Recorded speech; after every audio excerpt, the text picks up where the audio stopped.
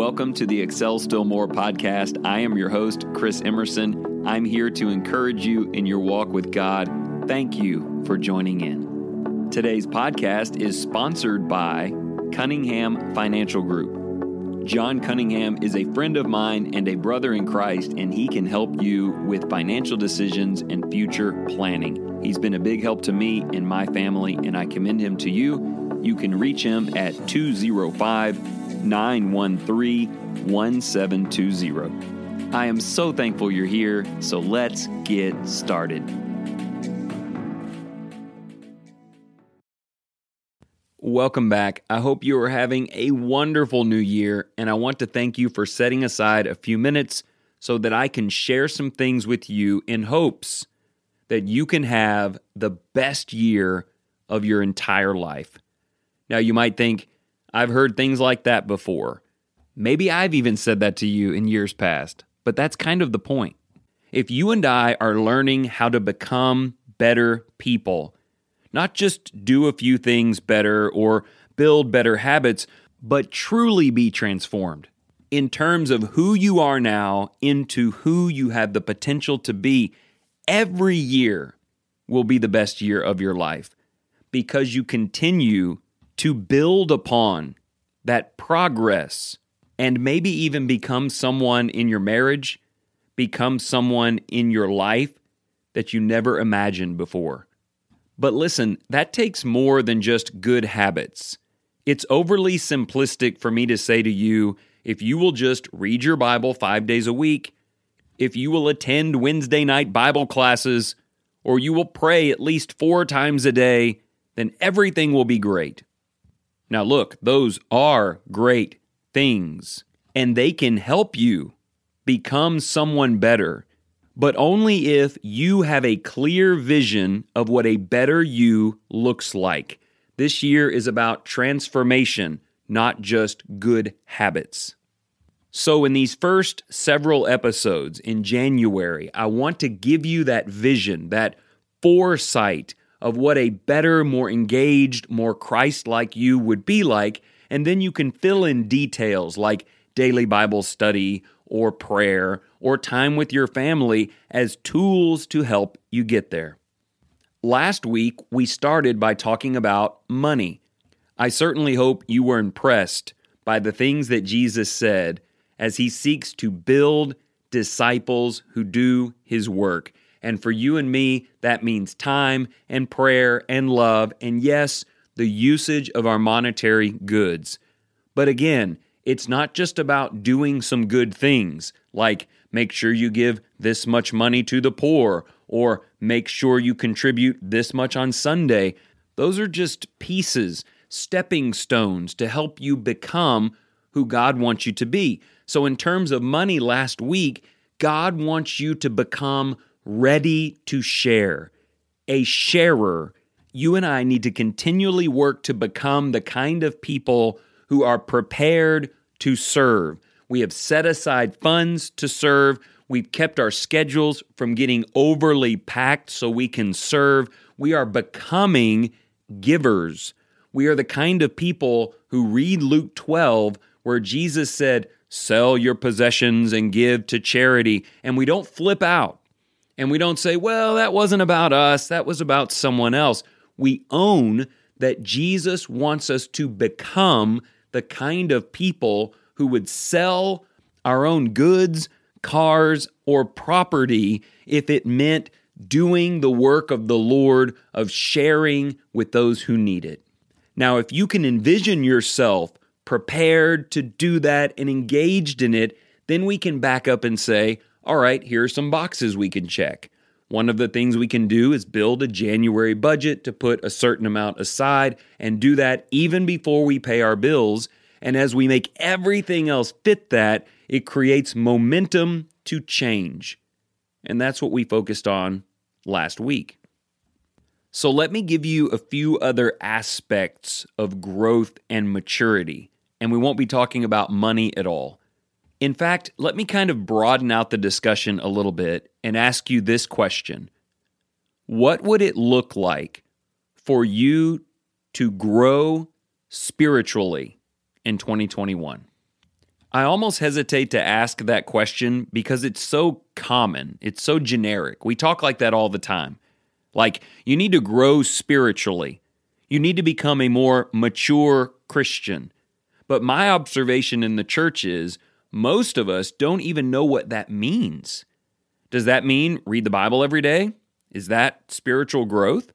I would say it's a tool to help it happen, but it's not transformation. Is it being more faithful to church services? Does that mean I've grown spiritually? Not necessarily. There are people who never miss a service who aren't very well developed on a spiritual scale. So here's what I want to do with you over the next several minutes. I want to lay out spiritual growth from an infant to a mature spiritual adult in 5 stages. There are 5 levels of spiritual growth. It is not crucial today that you find yourself in level 5. In fact, you probably won't. What is crucial, number 1, is that you identify where on the scale you are today. And you've really got to be willing to be honest with yourself, even if you don't love the titles that come along with these categories, which you will hear more about in a moment. Where am I on this scale? And then, what does the next level look like? That's the better you. If you're level 2, level 3 is a better you. Then, once we can envision that, we can say, hey, I think I could see myself more in that category. Now we go back and we fill in daily habits, weekly activities, but with a vision of where we're headed. To help you identify these categories, we are first going to talk about the natural stages of human growth. 5 categories: an infant who becomes a toddler, who eventually is a preteen, then a teenager, and then, Lord willing, an adult. You need to find yourself on that scale today. You're probably tempted to say, well, I'm an adult in Christ, of course. I'm not some baby who only nourishes himself on the milk of the word. I'm certain that it is a mistake in the church to teach that the difference between a babe in Christ and a mature Christian is that a babe in Christ can't name the 12 apostles and a mature Christian can quote like Leviticus or something. It's not about that. In fact, as you are about to hear, there can be someone who is a preteen in Christ who can quote a lot of Scripture, but there's something more to true development. Really quickly, though, I need to make a shout out here. I have a book recommendation. I don't know how to recommend it any more strongly. If you read nothing else this year, go to Amazon, type in 2 words, Church Reset. The book is written by a guy named Jack Wilkie. He's a friend of mine. He doesn't live far from here. He's a younger guy, but he nails it. This idea that local churches are selling this concept that we will build a big ornate building, we will put these plush pews in it, we will pay a guy, give him a title, and let him serve sermons to you every Sunday, and as long as you're showing up and sitting there and listening, you're doing great. He very strongly challenges that idea, as do I, not to the effect of selling the buildings or changing out the pews or firing the preacher, though I would say you should do all of that if you're not able to focus on true growth. Instead, let's do those things, but let's see ourselves well beyond them. Church Reset. Check it out. Okay, here we go. 5 stages of growth in life. The infant. There are 2 things when it comes to growth and food that are consistent with newborn babies. Someone else must prepare the food, and someone else must feed them. They are entirely dependent on someone else to prepare and provide what they need to grow. If things go well, he becomes a toddler. Now, a toddler still needs someone to prepare the meal for them. They're not good with ovens, microwaves, toasters, any of that stuff. But they begin to learn how to feed themselves. They can put the fork in the spaghetti and they can put it into their mouths and chew it up.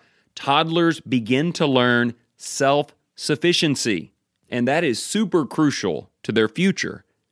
Now, if this toddler grows to the preteen stage, and really I mean anything between, 7 and 12, he's able to feed himself, but he also becomes able, at least a little bit, to prepare meals for himself, if need be.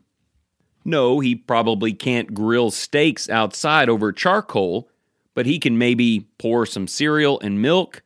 He can use the microwave or the toaster a little bit. He can mix a few ingredients together to make something that will nourish him, and he can eat it on his own. The preteen is beginning to learn the concept of self-sufficiency. Now, Lord willing, he grows into a teenager who graduates high school, goes off to college.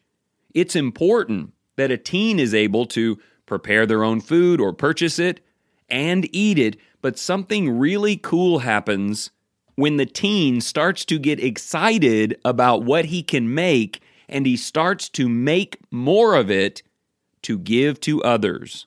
This is really cool in our house. My daughter Hannah, who's now 19 and got married last week, which Summer and I are just now kind of getting used to, I think. But she and Braden got good at making scones. And so they wanted to make pastries for all of us, for the whole family, and we enjoyed that very much. And then they learned to make some dinner dishes, and they got good at it, and they started to make it for us and for other people. And that's a great development for a teenager to move beyond pure self-sufficiency to serving and providing for others. Because once you reach level 5, an adult, and you start to have families of your own, not only must you be self-sufficient, but as an adult, you become a teacher. You become someone who prepares meals for others and who teaches them how to prepare meals and be self-sufficient. In other words, you raise a family who hopefully will follow in your steps and be able to serve others when they reach adulthood. So that's God's good plan for the natural world. Now let's look at it spiritually. Again, find yourself in this list. First of all, you have an infant, a baby in Christ. Maybe it's someone very young. Maybe it's someone much older who just now is learning about Jesus and has obeyed the gospel. Chances are someone else has to prepare the meals for them, prepare the sermons, prepare the points in the Bible classes, and slowly serve it to them and teach them how to learn it and teach them what it means in their lives. And they're just learning the basics along the way. That's what it means to be an infant. But before long, you expect them to grow into at least a toddler in Christ. A toddler in Christ still needs preachers and teachers and mentors to build the lessons, prepare and present the material to them, but they begin to learn how to feed themselves. They begin to understand what they're taking in, and they begin to make personal applications. That's a major form of growth, and it's wonderful to see. But that's not the end of their development. In fact, we're not even halfway through it yet. We hope that they develop into that pre-teen adolescent stage, where they start learning how to put ingredients together for themselves. In other words, they learn how to study the Bible, how to do word searches, how to connect ideas, how to formulate biblical concepts and work out their own application. They're not only eating the food that's served to them, they're often able to open the Word and learn those great things on their own. Maybe not massive, deep spiritual concepts, but something, and on a regular basis. Look, I'm afraid we don't have enough of our long-term church members who've developed to the preteen stage. There are still far too many people who read the Bible, but they're not Bible students. They don't know how to put the ingredients together to prepare the food. That's an important stage. because from there they enter that teenage stage just before adulthood, where they become so excited by the scones that they're making or the lasagna they just put together and how good it tasted to them that they want to begin sharing it with their friends and their families. They are starting to become teachers. They're studying the Word, noting ideas, making connections, and they're talking about it to their family in the car, and they're starting to have spiritual conversations in the church building because they've learned things on their own and they want to run it by you. People may wonder, why don't we have more spiritual conversations in the church building? Why is it always about jobs and sports and kids? Well, some of it is, it's just a good time to chat, but a lot of it is, there are so many people in the church who consider themselves mature, who are not studying the Word. They're not excited about things that they've seen in Genesis with Jesus or wherever else you might be. Have you experienced level 4? Is it the way you're living your life? And would other people around you say, yeah, I tend to get a pretty good diet of meals from the study that this person is putting in? I'm not talking about pulpit preaching or even Bible class teaching, not necessarily.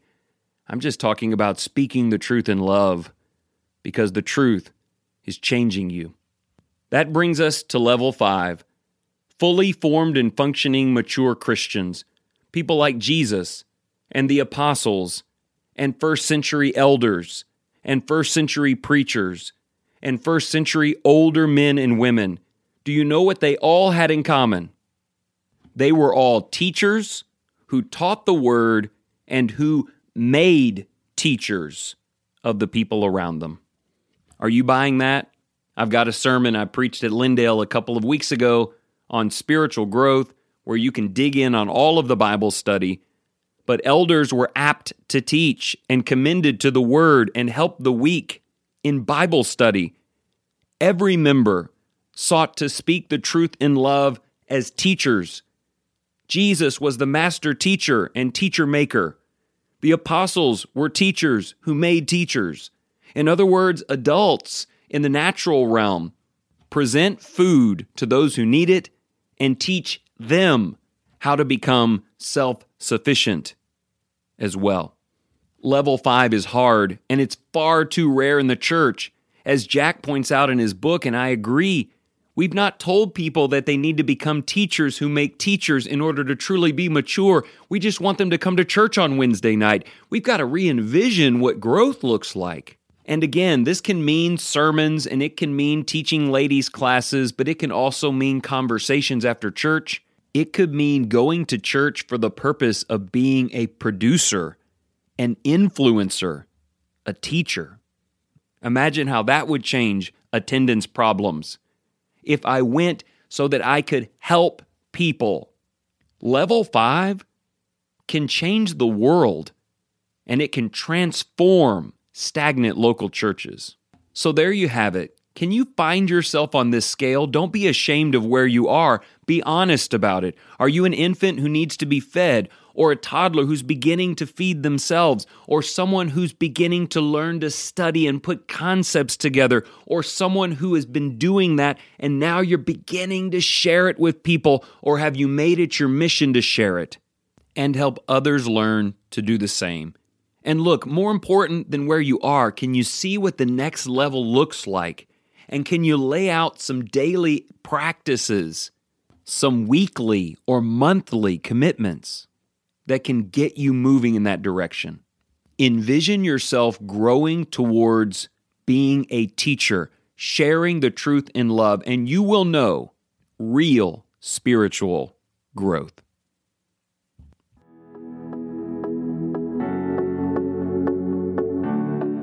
Thank you so much for tuning in today. If you enjoyed the program, please remember to share with your family and your friends.